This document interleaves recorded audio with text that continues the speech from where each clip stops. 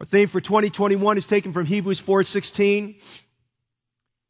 It's an invitation for all of God's people to come. That God has given us just this wonderful, considerable permission. We have permission from the God of glory to come into His presence and pray. We saw last week as we introduced it that there are 4 or 5 things leading up to that it reminds us that we could be in different stages of our Christian life, and some of those stages could be stages of decline. And we saw the believers that Paul wrote to in the book of Hebrews that at the time he got to Hebrews chapter 4, they were in the first 2 stages of decline. And so he gives them a word of admonition. He said the first thing we must fear lest at any time we should fall short of the promises of God. And I want to tell you right now, as we start this new year, you want to start with a bang. You want to start with just an impetus. You want to get off to a great start, and you want to go with a gusto. There's a book that I read years ago entitled The First 90 Days. Probably a good book for some of you to read just to kind of glance to it. It's a reminder that whenever you start a project, whatever you do, that the first 90 days makes all the difference, how much emphasis you put in behind it. And it's just a great thought for you there that when you start something, start it strong and be zealous about what you do. Don't start it slow, start it very strong. And we need to be careful that we don't let things slip. And then we're told not just to fear, but we're told later on in Hebrews 4:11, we need to labor. We need to be diligent about the things of God. The Bible says, let us therefore labor. And we need to be diligent. We need to be diligent about God's Word. We need to be diligent about the transparency we have. And then he said later on, not only must we be diligent, but we must hold fast to our faith. He said, let us hold fast on the profession of our faith. We need to hold fast to our doctrines and what we believe. And, these are days and times where things are drifting and shifting, and we have to be careful that we hold our anchor very tight. And then he said, we can be encouraged because we have Jesus, because we see Jesus who's the great high priest. But beyond all that, beyond having the fear and beyond having the diligence and beyond having Jesus, he tells us we must pray. And that's why we have this promise here, because we must pray. God's people need to pray. You must pray. I must pray. We have to realize that if we're not praying people, we're powerless people. We need prayer in order to engage us with God.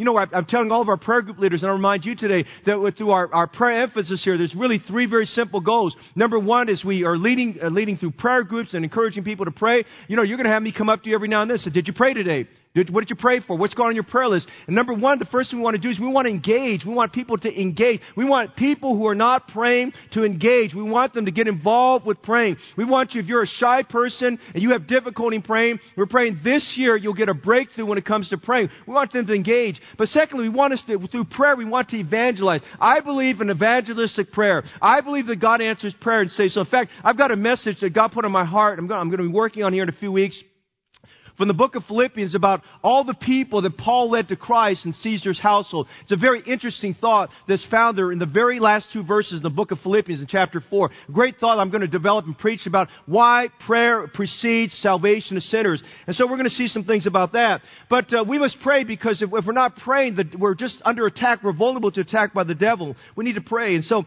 we realize that. And the Lord encourages us to pray. And so as we go through the Bible, every now and then I'll stop and I'll preach a message on prayer, and I'll talk about the promotion of prayer. And as we read through the Bible, we're going to see the Bible promotes prayer from Genesis to Revelation. And as we read through the Bible, we're going to learn many of the principles of prayer. One of my pastor friends asked me if he said, I'm very excited about your theme, and I'm just kind of following along. And he said, Brother Fong, I hope that maybe you might be encouraged to put some of this in print, because he said, we'd even make our publishing company available for you to do that. And I said, I'll pray about that, brother. We'll see what we can do. But I want to tell you, there's some great principles of prayer. I believe there's some principles of prayer that many of us in our congregation have yet to realize and understand. For instance, do we understand what it means to pray in the Holy Ghost?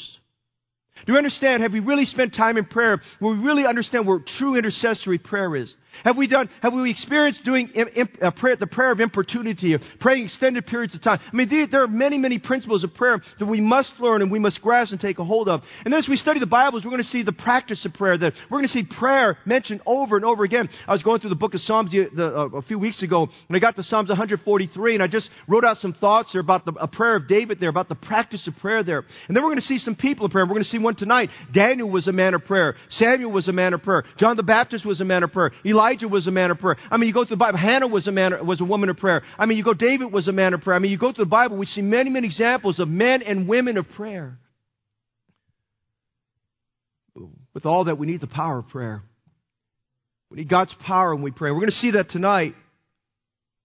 A passage of Scripture that encourages us about prayer and the God who answers our prayer. We've got a lot of ground to cover tonight. I have 3 things I want to tell you tonight. Number 1, would you write this down? I want you to notice the kingdom problem. Verses 1 to 13, the kingdom problem. The timing of our passage is the second year of the reign of Nebuchadnezzar, king of Babylon. Babylon is a great world power at that time. You want to find out that if the Bible is true and the Bible is correct and factual, history proves the Bible and the Bible proves history. He's the king. We read over here in the book of Jeremiah that how the king, and here in Daniel chapter 1, how the king of Babylon took some of the best young men out of Judah, and he brought them into his kingdom with the goal of brainwashing them and basically assimilating them into the Chaldean way of life. And 4 young men stand out in this, among all the young men that went there. 4 young men who didn't compromise. 4 young men who held true to their faith and belief in God in a pagan nation. You got to bear in mind, they're thousands of miles away from Israel. When you go from Israel all the way up to the Euphrates River, all the way up to where Babylon was at, they're almost 1,000 miles away. Daniel, Hananiah, Azariah, Mishael. And if you look at chapter 1, verse 17, it describes these young men. It says, as for these 4 children, they were just young people. Teenagers that were settled in their faith. Listen, I believe you don't have to be an old person to be settled in your faith. You can be settled in your faith as a teenager. Somebody help me with that tonight. I believe you can be settled in your faith even as a young child. Listen, young Samuel got the Word of God in his heart, and the Bible describes him that he did let none of the Word of God fall to the ground. Don't buy the lie, well, my child has to make their own decision. Train up a child in the way in which he should go, that when he's old, he shall not depart from it. Now, that doesn't mean they may not go a different way and make their own choices, but at least you've done your part to train them up through repetition. Daniel, Hananiah, Azariah, Mishael. The Bible says, and as for these 4 children, God gave them, notice this, God gave them, hey, thank God tonight for whatever God's given you, amen? God gave them knowledge and skill in all learning and wisdom. You're going through school. That ought to be a verse you claim right there. God, give me knowledge and skill in all learning and wisdom. Parents, as you pray over your children as they're in school, that ought to be your prayer request. Lord, give them knowledge and skill in all learning and wisdom. And the Bible says, and Daniel had understanding in all visions and dreams. Now, they knew what God gave them, but they didn't boast about it. They knew what God blessed them with, but they didn't make much ado about it. Daniel knew that he had this ability to interpret dreams, but you don't find anywhere in chapter 1 that Daniel's interpreting dreams. He just knew that God had given him that ability that nobody else had. It was a supernatural ability. These men were brought into the inner court of the king, was pleased with them. The Bible says in verse 19, among them all, there was none found like Daniel, Hananiah, Mishael, and Azariah that stood before the king. And I love what it says in verse 20 there. If you look at it, in Daniel chapter 1, verse 20, it makes mention there. It says, in all the matters of wisdom and understanding that the king inquired of them, it says he found them 10 times better than all the astrologers and magicians who were in his realm. Not about you, that excites me. When you can find some of God's people that are 10 times better than people in the world. Amen? That says something right there. When God's people are 10 times better than the people of the world, we ought to strive for excellence. We ought to prove the things that are excellent. Don't be someone that is just going to kind of follow the crowd and be used to the status quo. Be someone like these 4 young men who decide that we're going to be 10 times better than all the rest. And by the way, that's a great ambition for us to have. God's people should be filled with ambition. If you're around lazy friends, drop the lazy friends and get some ambition. Amen? Get rid of those lazy friends. Get ambition in your heart. Decide you're going to be somebody for God. And so we see now that we get to chapter 2, and we notice that this king has a dream, and with this dream there's some unpleasant images. Look at verse 1. In the second year of the reign of Nebuchadnezzar dreamed dreams, wherewith his spirit was troubled, and his sleep brake for him. He had a bad dream. Not only had a bad dream, he couldn't remember what the dream was. And it was such a bad dream that it woke him up. The Bible describes it troubled him. He wanted to know what was the dream and what does it mean. His sleep brake from him. He woke up. I can imagine his pulse is racing. His heartbeat is accelerated. He's got all these thoughts. He may be even in a sweat. The National Sleep Foundation indicates that over 20% of the American population has some form of sleep disorder. A sleep disorder is when you're sleep deprived and constantly in need of quality rest. All of us know that a lack of sleep is bad for your health. Your brain is unable to produce a sufficient amount of melatonin. Your immune system weakens. You're more susceptible to disorders and sicknesses and things of that nature. Sleeplessness is an indication of unresolved anxiety or burden in your life. Sleeplessness might be an indication of a spiritual stronghold in your life.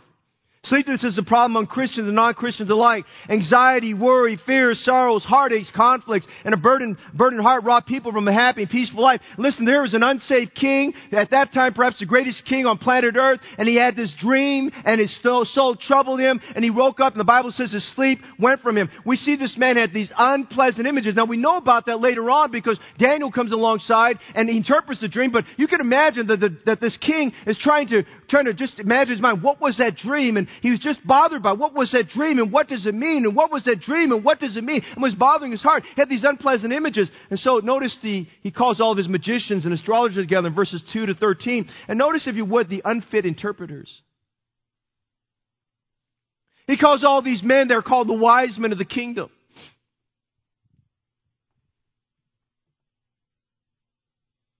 They all stood before him. It was a command. It was an edict from the king. He said in verse 3, I've dreamed a dream and my spirit was troubled to know the dream. So these men, they said, well, that's not a problem. Tell us the dream. We'll give you the interpretation. He said, no, that's not the way it works. I don't remember the dream. You tell me the dream. You tell me the interpretation. And they're kind of like, what? They said, nobody's ever done that before. In fact, they said, king, there's no king that's ever said that before. I think it's in verse 10 or 11 or something like that. He says, nobody's ever done that before. He says, so they come back to him again. They said, tell us the dream and we'll tell you the interpretation. And he got mad with them. I mean, he was quick-tempered. Look at verse 5. He says, the thing is gone from me. He said, if you will not make known unto me the dream with the interpretation thereof, you shall be cut in pieces and your house shall be made a dunghill. You know what he basically said? I'm going to kill you. No, I'm going to kill you. I'm going to dice you up into pieces, and I'm going to turn your houses into fertilizer. That's what he said. I'm just going to wipe all of you. I'm going to wipe the kingdom out of wise men. He says, I know your ploy. You're just trying to buy time so that you can make up some kind of story to tell me something that'll appease my conscience and appease what I have. He says, I know what you're doing. He says, now you've got to tell me the dream, and you've got to tell me the interpretation thereof. And they got a little frustrated with him. They said, but king, nobody can see this thing. And he said, you don't understand. This thing is gone from me. So notice verse 9. He says, but if you will not make known unto me the dream, there's but one decree for you. For you have prepared lying and corrupt words to speak before me till the time is changed. Therefore tell me the dream, and I shall know that you can show the interpretation. Now these men, they got up, and notice what they said in verse 11. These men said, there is not a man upon the earth that can show the king's matter. Listen to me tonight. I say this so often. I've been in doctors' offices with church members and church attendees. I've been in psychologists' offices. I've been in ER wards. I've been in all those places. Let me tell you something. There's not a man that can diagnose your spiritual problem. They said there's not a man that upon the earth that can show the king's matter. It's an amazing thing. People have a problem. They don't go to God. They go to the doctors and they go to the medical professionals. They go to the psychologists. And I'm not discounting that. I'm not saying you shouldn't do that. You should do that. But the last resort is they pray after they've exhausted everything else. They get to the place where they consume alcohol and narcotic substances, the hopes that they can withdraw from their anxieties and their troubles. Listen, they got to the place these men said, listen, sir, you don't understand. There's not a man on earth that can show the king this matter. Listen, there are just some things the world cannot answer. And there are just some things the men of this world cannot interpret. They just don't understand. And they can tell you all they want. You can watch the news and you can watch conservative news and whatever you want until you're blue in the face. They don't have the answer for this world. This book has the answer for this world. And notice they said in verse 12, verse 11, they said, for it is a rare thing that the king requires. There's none other that can show it before the king except the gods whose dwelling is not with flesh. Even they said, no, it's not possible. And it was impossible. It was impossible.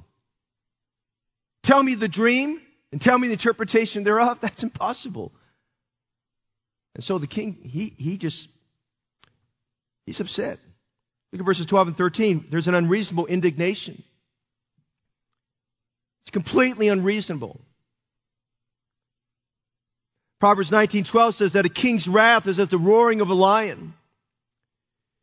Verse 12 says, For this cause the king was angry and very furious and commanded to destroy all the wise men of Babylon. And the decree went forth that the wise men should be slain. And they saw Daniel and his fellows be slain. Hey, chapter 1, we hardly had a few weeks go by. Daniel, Hananiah, Mishael, and Azariah had been promoted to this great status before the king. In fact, chapter 1 concluded saying that Daniel continued in that status even to the first year of King Cyrus. And they were 10 times better than all these men. But he puts out this decree. He's not even thinking about Daniel. He's not even thinking about Hananiah. He's not even thinking about Mishael and Azariah. He's just thinking about this. All these wise men are a bunch of crackpots. They don't know what they're doing. They're getting paid. They're getting a lavish salary from the government of Babylon, and they can't interpret my dream. They can't answer what's going on. So he said, you know what? I tell you what I'm going to do this. You're all going to die. I'm putting out a decree. All of you are going to die. He put a guard, the captain of the guard, Arioch in charge. He said, Arioch, you're in charge. You're going to go out through the kingdom. You're going to find every magician, every astrologer, every sorcerer, every soothsayer, every one of these wise men, so-called wise men. I want you to kill these men. There is an edict. Every one of them that have this designation. By the way, it was a coveted position to have that. He says, you know who it is. Here's the list. Every one of them. You go out to the kingdom, and I want you to kill every one of them. There was unreasonable indignation. It's not just kings that are angry. People are angry. We live in an angry, hostile world. Road rage. Park your car wrong in a parking lot. You don't know if the guy next to you is going to take a gun and shoot you. Reasonable indignation. The kingdom had a problem. The kingdom had a problem. The king had a problem. The wise men had a problem. So we go down to chapter 4, a little bit further. Notice verse 14.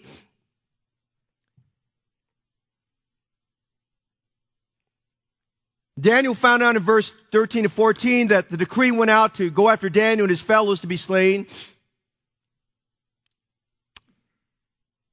Daniel found out, notice verse 14, it starts off by saying, that Daniel answered with counsel and wisdom to Arioch, the captain of the king's guard. You might write this down. Proverbs 16:14 makes a wonderful statement to us. Proverbs 16:14 says, the wrath of a king is as the messengers of death, but a wise man will pacify it. A wise man will pacify it. Now, I wrote a devotion you'll read this week if you subscribe to God Morning Devotion. I wrote a devotion off of that will show up later this week. It's entitled Crisis Leadership.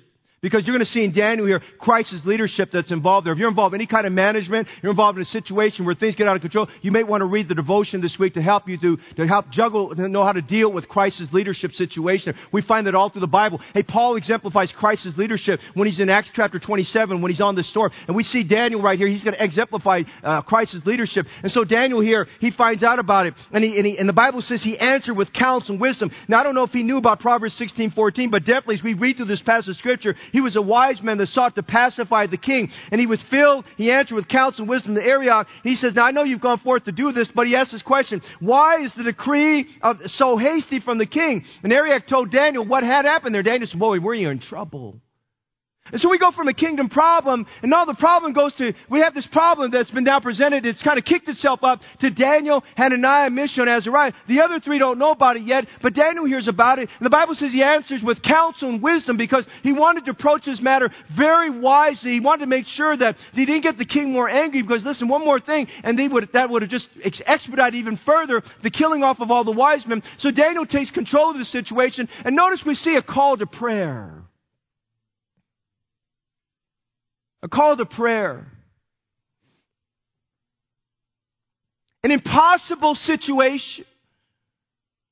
Read this over and over again. This is an impossible national situation.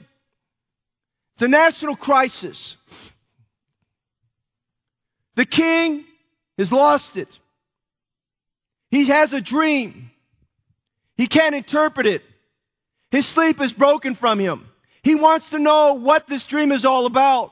They want to know what's the answer behind this. Nobody can answer it. And he's been told by his wisest men, there's no man on earth that can tell you this dream and the interpretation that's thereof. It was an impossible situation. Hey, listen, thank God there were some godly men in the kingdom of Babylon because this is an impossible situation where God rises up and God shows himself strong.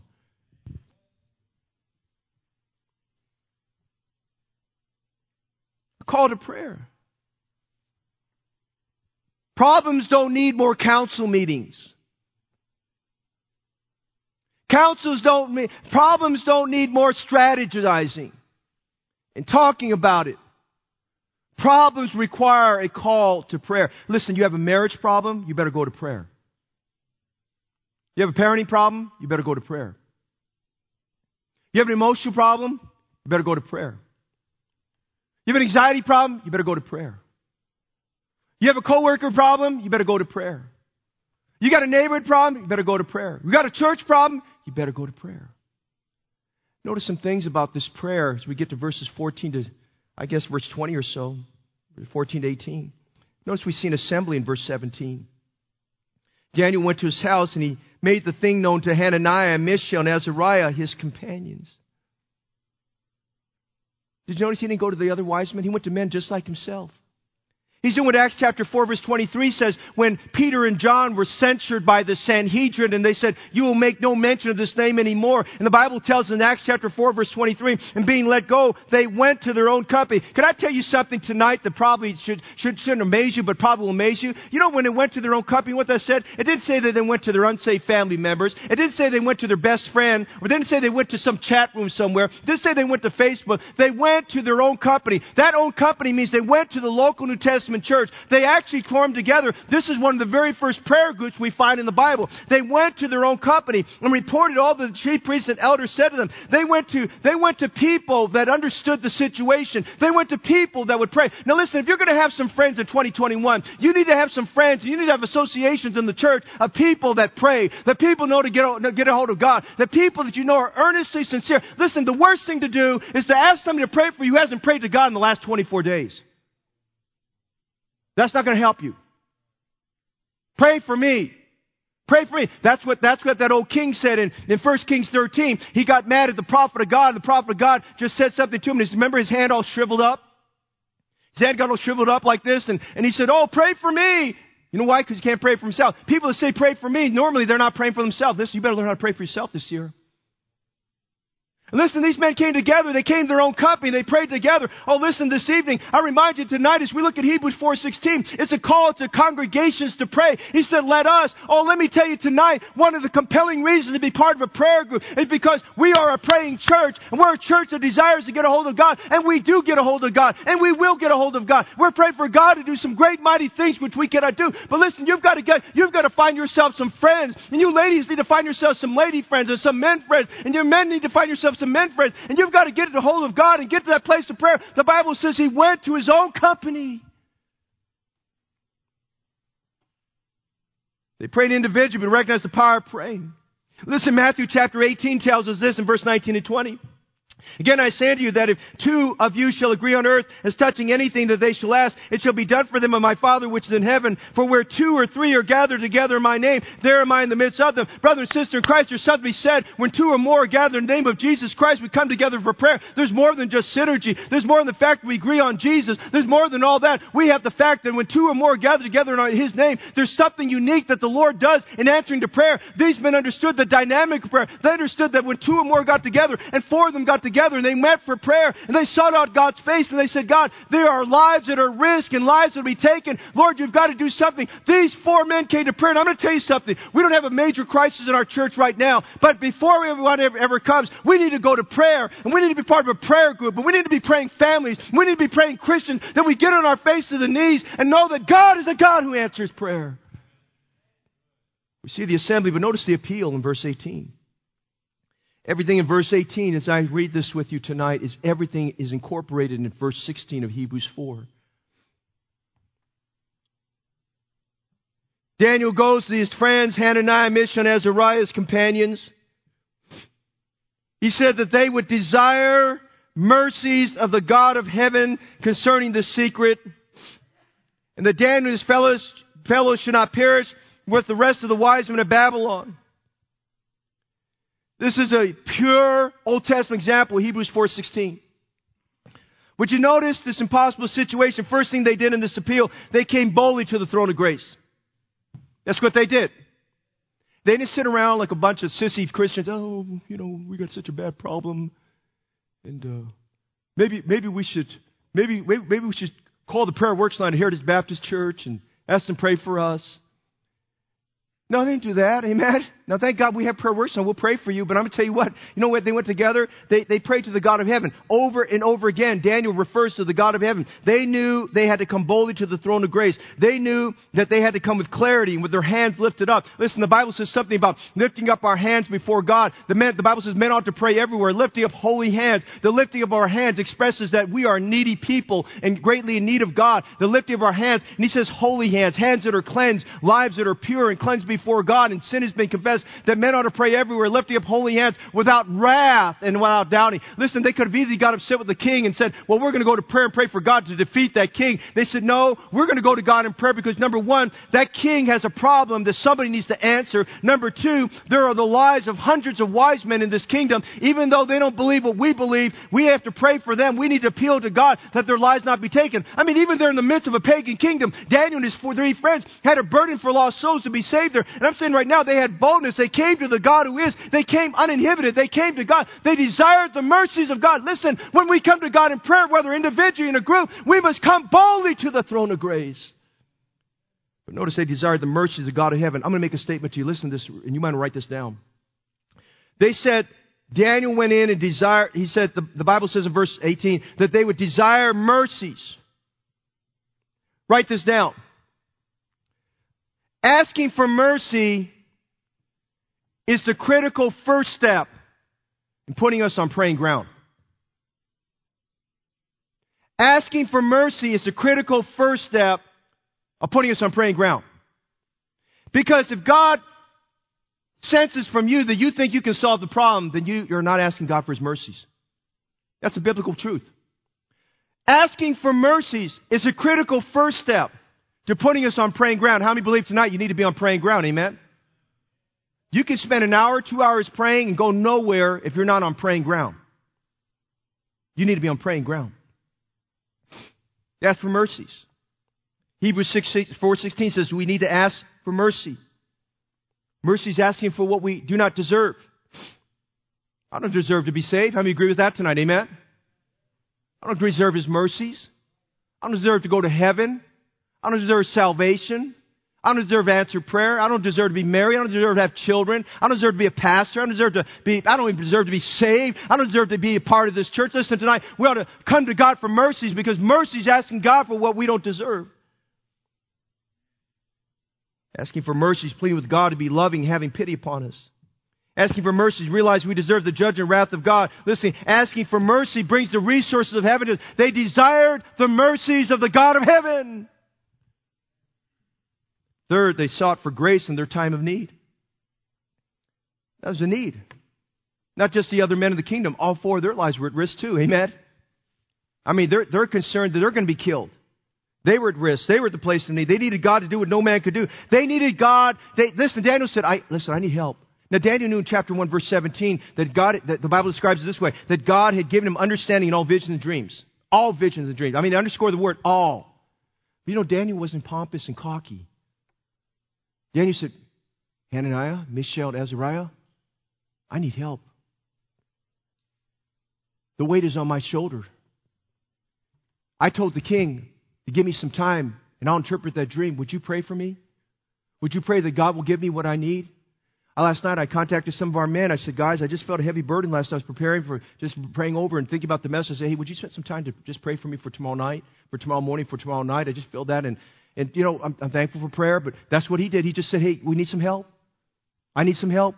He said, listen, I need grace to help in time of need, because I guarantee you that Daniel was probably he had these moments like you and I, where he felt like he was going to come apart there. And grace to help in time of need is when God wraps His cables of grace around us and keeps us from falling apart. And listen, when it's your problem and it's your anxiety and your need, listen, you just feel like an emotional bag that's about to fall apart. You feel like you're going to melt and come apart there. And God has to wrap His arms around us to assure us that He loves us and He's got everything under control. He's not going to let us fall apart. He's going to give us strength for the day and strength for our need.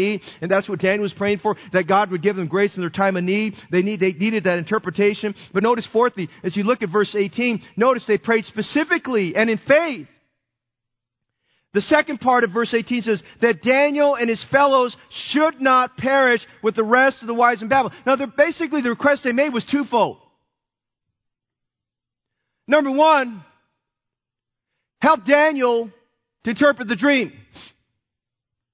That's impossible praying.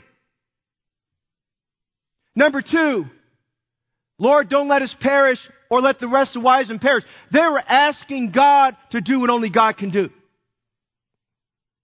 Now, can you imagine what would happen in our world if a church like ours prayed like that? Can you imagine what would happen in missions?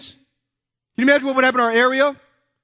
Can you imagine what would happen with the explosive growth, salvation of souls, the changed lives, the hardest of sinners getting saved? I mean, you notice here they prayed specifically. They believed that God could. They believed that God is. They were direct and specific. They prayed in great faith. They knew without faith it's impossible to please God. I mean, they prayed a prayer of faith that embodies what the Bible speaks about there in Hebrews 11:6. They believed that God is and God can. And they said they knew that God would. And listen, as we look at that, we see the answer. Look at verse 19.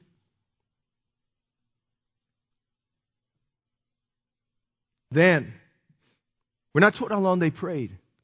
But I think because they met all the elements of prayer and they desired the mercies of God, which put them on praying ground.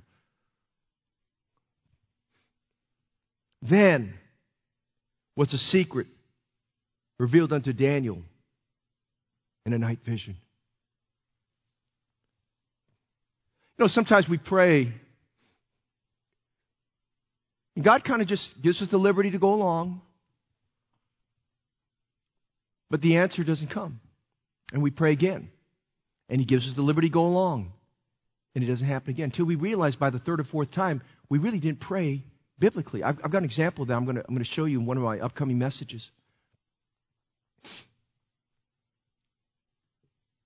God answered their prayer.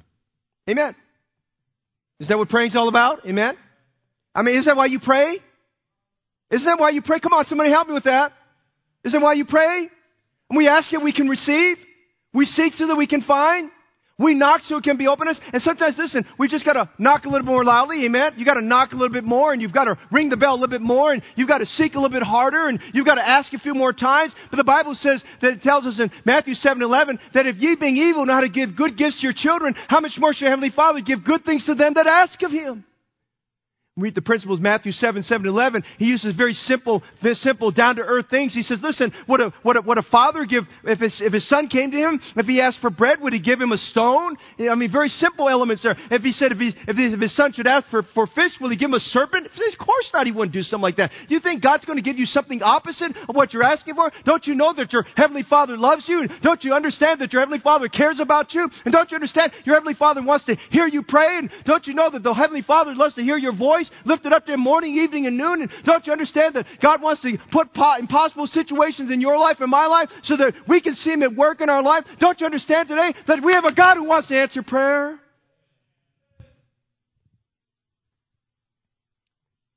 Then was the secret revealed unto Daniel. And let me tell you tonight, Deuteronomy 29, the secret things belong to the Lord our God. He doesn't have to answer your secrets. You have to tell Daniel the dream. But God had a bigger plan. We have the privilege of reading all the book of Daniel to understand how that plan unfolds. But in your life and mine, sometimes as we see things happen, that secret thing before us, we can only see one step. Hey, listen, God only needs to give you enough light for the very next step. That's all you need. It's all you need. There are no secrets that can be withheld from God. Daniel got the secret revealed. And we read this chapter here, notice, and we get a little bit further into this. We notice verses 31 to 49. It's an elaborate dream that this king has. It's a dream about this monstrous image, and this monstrous image represented 4 kingdoms, and the first of 4 kingdoms was Nebuchadnezzar's kingdom, the Babylonian kingdom. And then it foretold about things to come, and that's what Daniel's going to tell him later on. It foretold him about things to come. It says there are future things that are going to unfold. It told him about the kingdom that would succeed him, which would be the Medo-Persian kingdom. It told him later on about the kingdom that would succeed that one, which would be called the Grecian kingdom. And by the way, he even described the Medo-Persian kingdom as being inferior to the Babylonian kingdom, but the reason why they defeated them is because the Babylonians became their own worst enemy by that 70th year that Israel was in captivity, or Judah was in captivity. succeeding the Grecian captivity. Which, by the way, the Grecian kingdom was led by Alexander the Great, which everybody knows about Alexander the Great. Great story, just a lot of great lessons on leadership about Alexander the Great and so forth there. As a young man, he conquered the known world at that time, and then when he felt like there were no more worlds to conquer, he killed himself by going into a drunken stupor. Listen, and then he was succeeded by the Roman Empire. I mean, it's all right there. That the image he saw was this monstrous image that was embedded in his mind. He just couldn't figure it out. And he told him about all those things, and I'll say something else about these kingdoms, but it was a kingdom dream that he had about future kingdoms and kingdoms to come. And as he saw these things, he started to realize that the elaborateness by which Daniel just described it to him, it was so real. He could see this image in his mind. Daniel didn't take a paintbrush, and Daniel didn't take a canvas and draw it out. He explained it in such colorful terms. He made it understandable to this king so he could understand what was going on. Hey, that's what preaching the Word of God is. The expository preaching the Word of God is to take something that's very difficult and make it understandable and create a colorful idea in our mind of how much God loves us. I mean, just think about the fact about the sowing of the seed. And think about the fact of the feeding of the multitudes. And you think about all these different stories we have in the Bible about a man going to the River Jordan, dipping himself 7 times in the River Jordan so he could be cleansed. I mean, we look at all these wonderful pictures or of a young boy with a sling and a stone killing a 9-foot 9-inch tall giant. I mean, these colorful images come to our mind. And what this man Daniel did, he took a very difficult situation and he took it to this king. He says, "The king, I'm going to tell you something. God gave me the answer, and here's what it's all about." And he described it to him, and God embedded this in his mind, and he embedded in his mind so it would be unforgettable in the mind of Daniel. Let me tell you something. We have a God who can reveal secrets.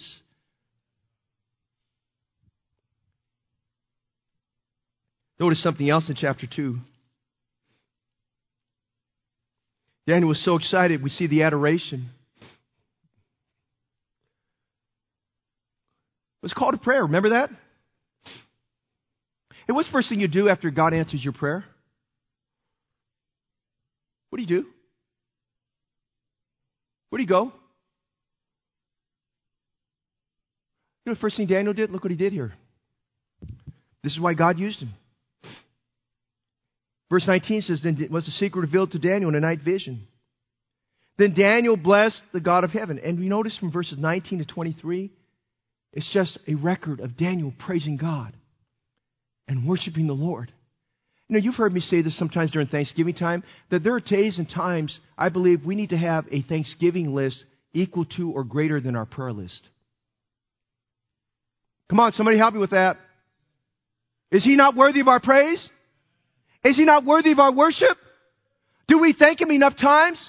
I mean, if we as parents get a little concerned that our children do not thank us enough, how much more our Heavenly Father is concerned, who's omnipotent and all-knowing, and He's everywhere at all times. How much more do you think He's concerned that we're not more thankful than we are?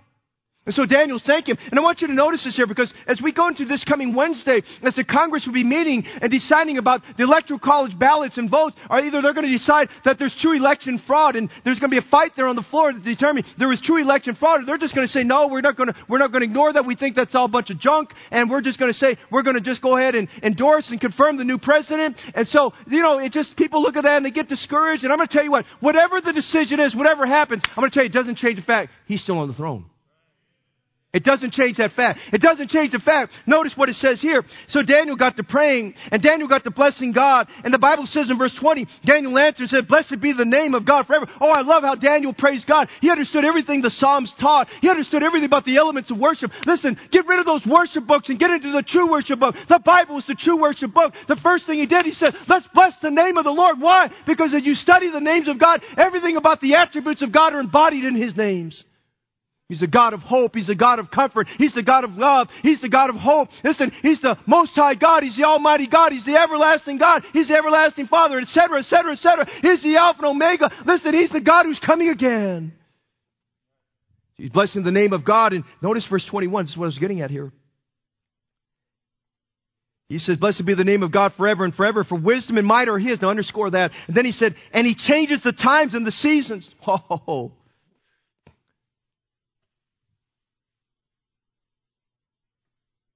God can overthrow and upset elections. That's the Bible. That's the Bible. The king's heart is in the hand of the Lord.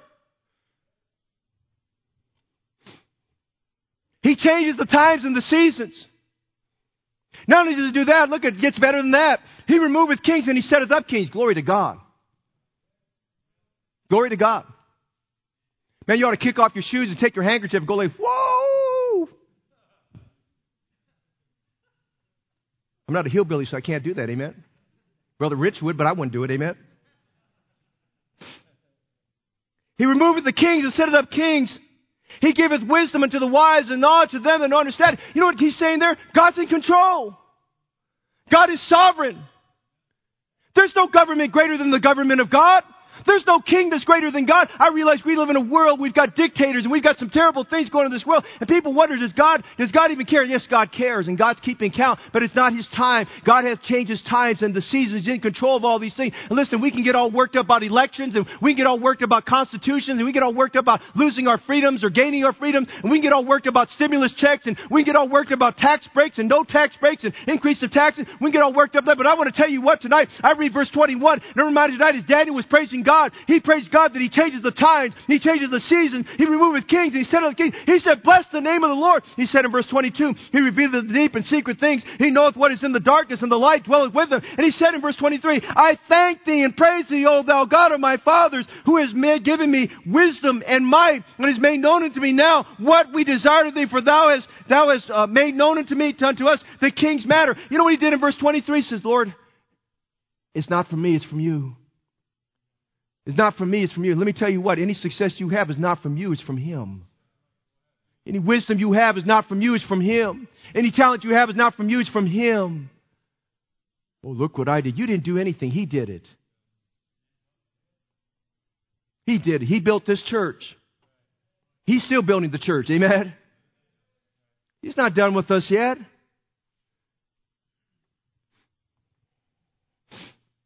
Acknowledge the deep and secret things of God. He said, You have made known unto me what we desire of Thee. He says, Lord, You answered the prayer exactly what we asked for. He got the interpretation. He said, our lives are safe. Our lives are safe. There's a kingdom problem. There's a call to prayer.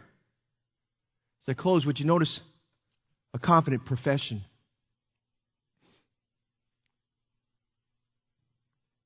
From that point, Daniel went to Arioch, who was given the command, kill all the wise men. Daniel goes into him, in verse 24, he says, Arioch, destroy not the wise men of Babylon. There's a colon, it's just kind of like he stops. He says, destroy not the wise men of Babylon. Now, he's not the king. And Daniel could have been killed for saying that, if you know what I'm saying. Daniel could have been killed for saying that because he basically exerted himself. Perhaps he was probably overreaching, as we would say today. He was overreaching his authority, but he did it in the right way. He said, Arioch, destroy not the wise men of Babylon. Now, Arioch knew there was something uniquely different about these men of Judah. And he knew that they were praying, but they weren't praying to Babylonian gods. They knew they were praying to a God who can answer prayer. And he says, destroy not the wise men of Babylon. He says, bring me in before the king, and I will show unto the king the interpretation. Now, there was no wise man in the kingdom that would say something like that, because none of them could do that. He says, bring me to the king. I will tell him what his dream is all about. And the Bible says in verse 25, Arioch brought Daniel in before the king in haste. He said, whoa, he said, there's authority here. There's a spiritual authority. He says, I'm going to bring him in haste. And he says, and look what he said, verse 25, I have found a man of the captives of Judah. You know what our world needs? It needs to find some men of God. It needs to find some Christians who have God's answer for their lives. That's what they need. I found a man of Judah, he said. A man of Judah, he says, that among the captives that will make known the interpretation. And so the king is a little skeptical about this, and because he's had all these wise men who've been messed with him, and he knew their games there. And so he said in verse 26, he said, now Daniel, and he called him by his Syriac or Chaldean name. He said, now Belteshazzar, that was a pagan name. Because he didn't want to mention the name of God. Daniel's name means God is my judge, and he did not want to mention the name of God. So he gave him the pagan name because the pagan name identified with the gods that he worshiped there. And he's thinking, well, he must have prayed to my God. So he called him Belteshazzar. Now they're going to call you a lot of things in this world, and they're going to call you a lot of things that are not pretty, and they're going to call you a lot of things that are not true. But you remember one thing, you are a child of God, and you are a Christian, and you're blood bought, and you belong to God. Regardless of what people call you, never underestimate the fact or undermine the fact that you belong to God.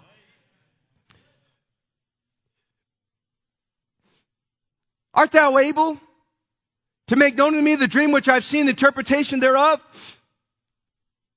He said now, he was hoping for a humanistic answer.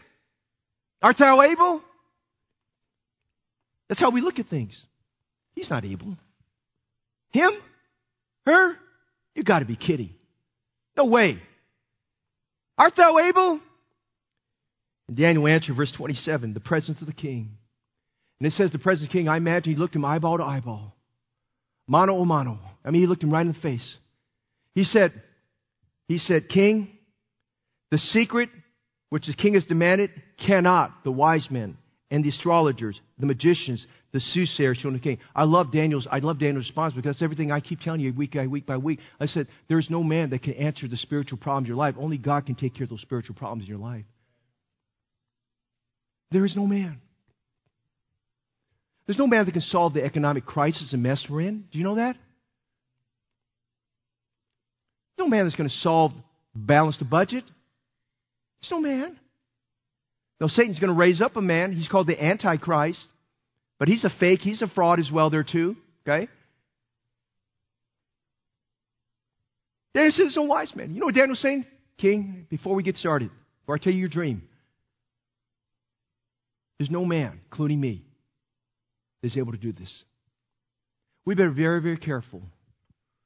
We've been given the blessing of God. We take any credit for the blessings of God. We better be very, very careful. Be very, very careful. Because that blessing will go away faster than you got it. It will.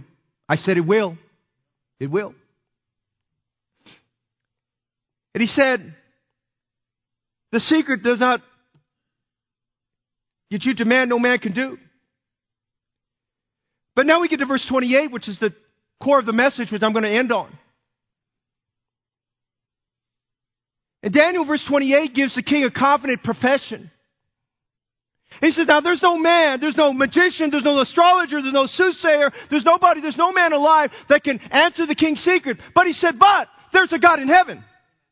But there's a God in heaven that reveals secrets. He says, I want you to understand. Now you call me Belteshazzar. And the Bible gives to the integrity of God's word. It does not call him Belteshazzar as we reference to Daniel. But it's Daniel himself. It says in verse 27, Daniel answered. That didn't say Belteshazzar answered. It said Daniel answered. He said, but there is a God in heaven that revealeth secrets and maketh known to the king Nebuchadnezzar what shall be in the latter days. Thy dream and the vision thy had upon thy bed are these. As for these, O God, for thee, O king, thy thoughts that came into thy mind upon thy bed, what should come to pass hereafter. And he that revealeth secrets maketh known to thee what shall come to pass. He said, you know what? I want you to know something, king. You've been waiting all this time, and you've been looking for some man to rise up, and you're hoping there's a team of your astrologers and your magicians that could come up. But he said, there's no man, but I want to tell you something. There is a God in heaven. There is a God in heaven. There is a God in heaven. I remind you today, things look bleak and things look bad. Our country looks like it's going away from God. We have the Word of God that was taken out of the schools. We have the Ten Commandments taken out of courtrooms. We have prayer removed out of schools. Now they're coming down and they're saying that Christian businesses, they want equal opportunity employment where they cannot exercise their faith, and the freedom of religion is trying to just being redefined and rewrote. But I want to tell you what, no matter how bad the world gets, no matter what happens to the climate, no matter what happens to the economy, no matter what happens to the king, no matter what happens to the president, there's always going to be a God in heaven. There is a God in heaven. There is a God in heaven who's real. There's a God in heaven who's alive. There's a God in heaven who's all powerful. There's a God in heaven who's most high. Somebody help me tonight. There's a God in heaven who's everlasting. There's a God in heaven who sent His Son Jesus Christ to die for our sins. There's a God in heaven who is the Word who became flesh and dwelt among us, and we beheld His glories of the only begotten of the Father, full of grace and truth. There's a God in heaven who said, I am the resurrection and life, and he that believeth on me shall never die. Listen, we have a God in heaven who cares. We have a God in heaven who gives us hope. We have a God in heaven who comforts us. We have a God in heaven who loves us. We have a God in heaven who answers prayer. We got a God in heaven who can save your soul tonight. There's a God in heaven. There's a God in heaven who cares about this world more than you care about this world. There's a God in heaven who's more concerned about your loved ones getting saved than you're concerned about them getting saved. There's a God in heaven who loves Heritage Baptist Church more than the sum total of everybody in this church. There's a God in heaven. There's a God in heaven who's in control of the times and of the seasons. There's a God in heaven who setteth up kings and putteth down kings. There's a God in heaven. There's a God in heaven that can do the impossible. There's a God in heaven who can calm your storms. There's a God in heaven who's for us and not against us. There's a God in heaven who is our refuge and strength, a very present help in time of need. There's a God in heaven who can cast out the demons. There's a God in heaven that can heal your sickness. There's a God in heaven who can answer your prayer. There's a God in heaven who can take away your insecurities. There's a God in heaven that can cure your depression. There's a God in heaven that can take away your anxieties and your worries. There's a God in heaven that can save that old unsaved husband, that old unsaved wife, that old unsaved child. There's a God in heaven. There's no sinner that He can't save. Listen, I'm going to tell you what. He can save to the uttermost, and He can save to the uttermost, because there is a God in heaven. There's a God in heaven who's royal. There's a God who's only wise. There's a God in heaven who's the only potentate, the King of kings and the Lord of lords. There's a God in heaven who never changes. There's a God in heaven whose power, when He made the world, He spoke the word and the worlds came into existence. Let me tell you, He still has the same power right now to work in your life and mine. There's a God in heaven who invites you and I to go to prayer. He says, call unto me and I'll answer thee and show thee great mighty things which thou knowest not. There's a God in heaven who says, hitherto you've asked nothing in my name. Ask ye shall receive, that your joy may be full. Listen, if you've lost your joy, if your joy's been dissipated, if the devil's taken your joy, it's time to go to a God who loves you, the God in heaven who can give you back your joy. I want to tell you tonight, there's a God in heaven who promises us in Romans 8:32, He that spared not His own Son, but delivered Him up for us all, how shall He not with Him also freely give us all things? Let me tell you what, we have a God, there's a God in heaven who's on a different timeline than you and I. There's a God in heaven who's not willing that any should perish, but that all should come to be repentant. There's a God in heaven who will have all men to be saved and come to the knowledge of the truth. There's a God in heaven who's more concerned about the governments than you and I will ever be concerned about the government. There's a God in heaven who's concerned about your life. He's concerned about the very intricacies of your life. Hey, there's a God in heaven, young person, that's concerned about your graduation, that's concerned about where you go to school, that's concerned about you trusting God in faith. Listen, you're going to go to the world, and you're going to immerse yourself in community college and universities and get all these degrees and be learning all those things. But let me tell you what, you're going to be just like Daniel and his 3 young men, except they're going to excel you, because while they got all that training, they had one thing you don't have. They decided they would not defile themselves with the king's meat. Why? Because there's a God in heaven. There's a God in heaven. There's a God in heaven that can give you boldness. There's a God in heaven that can teach you to pray. There's a God in heaven that can make you a great Christian. There's a God in heaven that can put you on the mission field and use you greatly for His glory. If you would just trust Him and believe on Him, there's a God in heaven that can use you. There's a God in heaven that can bless faith. There's a God in heaven that can get you through the storm. There's a God in heaven that can get you through that Red Sea. There's a God in heaven that can open that Jordan River. There's a God in heaven. There's a God in heaven. There's nothing too hard for Him. The God in heaven who blesses faith. There's a God in heaven. He's real. He's alive. I said He's alive. He's all powerful. I mean, you can imagine Daniel, Hananiah, Mishael, and Azariah. I mean, they're sweating bullets for a few moments there. They're praying, God, You've got to help us. Listen, Lord, we desire the mercies of God upon us right now. Lord, You've got to help Daniel give this interpretation. You've got to tell Daniel what this dream is all about. You've got to take the impossible, make it possible. And he said, and by the way, Lord, keep us from getting killed with all the other wise men. And God answered the prayer. Why? Because He's the God in heaven. He's the God in heaven that can give you the job that you need. Not the job that you want, the job that you need. He's the God in heaven that builds churches. He's the God in heaven that can save the heathen across the lands in the 1040 window who've never heard about God and who God is. He's the God in heaven. Here's a God in heaven. There's a God in heaven that I pray to. I'm not praying to shelf gods. Not praying to inanimate God. I'm praying to the God who's real, the God of heaven, who's able to do exceeding abundantly above all that we ask or think. There's a God in heaven. That's what Daniel said. But there's a God in heaven who reveals His secrets. You know what our problem is? We believe in God.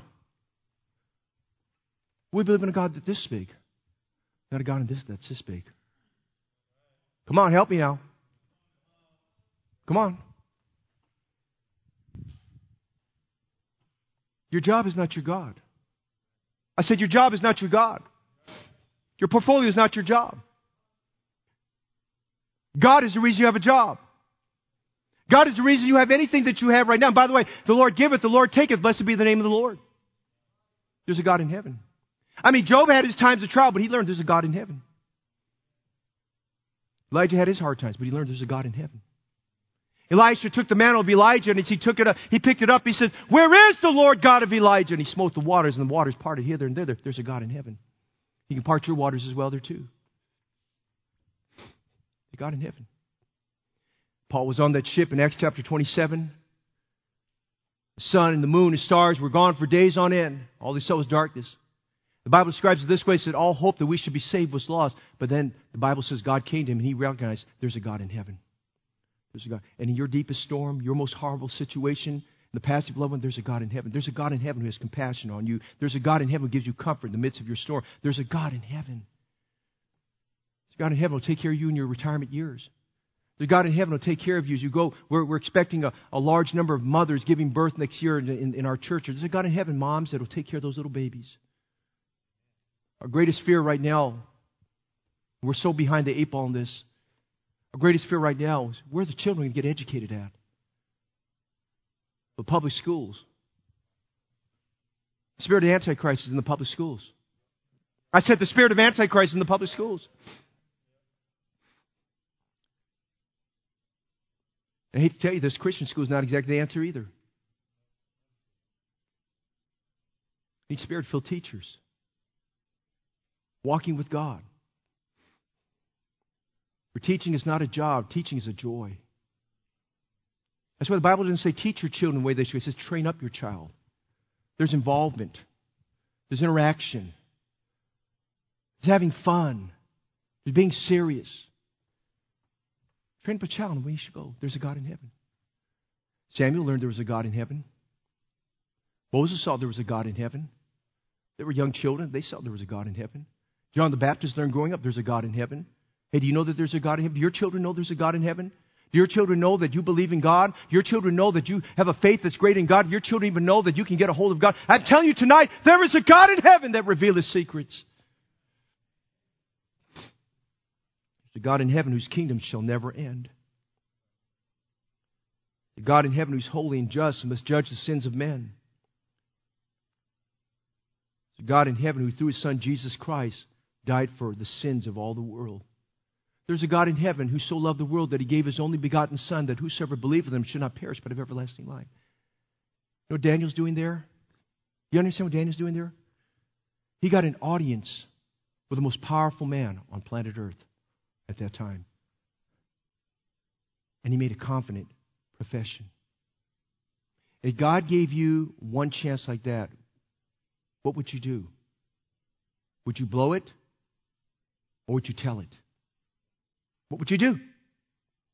What would you do? If you were taken into the room of a powerful CEO, a powerful surgeon, an intellectual of a think tank, would you tell him there's a God in heaven? That's what Daniel did. That's what Daniel did. There's a God in heaven. Go over a couple pages here. Notice as we close, he told about these kingdoms.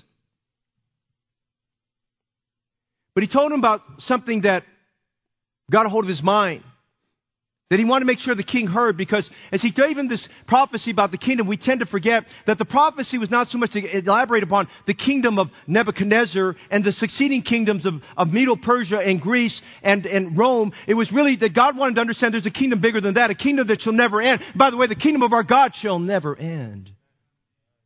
And he said in verse 34, thou sawest. Now he said, this is why you can't remember it. He says, you saw this dream till the stone was cut out without hands. Now that's amazing. How do you cut stone out without hands? He says, thou sawest till thou saw a stone that was cut without hands, which smote the image upon his feet that were of iron and clay, and brake into pieces. You know what he's talking about there? That's Jesus, the God in heaven. He says there's a stone cut out of the rock, and he says he smote this image and broke it in pieces. That's what Jesus does to every messed up nightmare and dream. He breaks it up in pieces. Listen, you can have all these grandiose dreams and ideas about all these things you want to do, but it's going to be broken to pieces if God is not in the center of that dream. Then he went on in verse 44 and he says, verse 45. Verse 44, and he says, and in the days of these kings, he's talking now past. He's now getting us into past the tribulation. You go through the tribulation, and we get into the millennial period. And he says, in the days of these kings shall the God of heaven set up a kingdom which shall never be destroyed, and the kingdom shall not be left to other people, but it shall break in pieces and consume till these kingdoms all these kingdoms, and it shall stand forever. For as much as thou sawest that the stone was cut out of the mountain without hands, and they break in pieces the iron and the brass and the clay, the silver and the gold, the great God has made known to the king what shall come to pass hereafter, and the dream is certain, and the interpretation thereof is sure. And he's telling him there's a kingdom coming greater than your kingdom, a kingdom that shall never end, that will destroy other kingdoms, and no other kingdom is going to revolt against it. Why? Because there's a God in heaven, and it's His kingdom that shall forever stand. That's why Jesus taught us to pray, Thy kingdom come, Thy will be done on earth as it is in heaven. There's a God in heaven. Is He your God? Is He your God? Do you believe that this God in heaven can answer your prayer? Do you believe this God in heaven is the God in Hebrews 4:16 who says, let us therefore come boldly before the throne of grace that we may attain mercy and find grace happening? Or is He just a little God like this and not a big God like this? There's a God in heaven. There's a God in heaven. Don't talk to me about your pragmatism. There's a God in heaven. Don't talk to me about your idea day. There's a God in heaven. Don't talk about your new evangelical philosophy. There's a God in heaven. Don't tell me about new business philosophies and church growth movements and all that shenanigans. There's a God in heaven. There's a God in heaven. Church, it's a new year. Let's get on our faces tonight. Get on our faces tonight and humble ourselves before the God of heaven. Daniel said, I thank Thee, O Lord. Because we're going to make it this year. We're only going to make it because there's a God in heaven. There's a God in heaven. We must believe in faith that God is, and that He's a rewarder. That means He answers prayer, a rewarder of them that diligently seek Him. There's a God in heaven who wants your fellowship. There's a God in heaven who wants all your heart. There's a God in heaven who wants you to meet Him in a daily devotional time. These men got into a prayer group. Please get in a prayer group. We've got about 70, 80 people already. My wife got about 8 or 9 ladies in a prayer group for this week already. There's a God in heaven. I want you to see God's power at work. I want you to see God do things you cannot do. There's a God in heaven. I tell you stories about things. I don't have time tonight. There's a God in heaven. There's a God in heaven. He's real. He's true. He's patient. He's long-suffering. He's waiting. And He's coming again. He's coming again. He's coming for me. He's coming for you if you're saved. He's coming.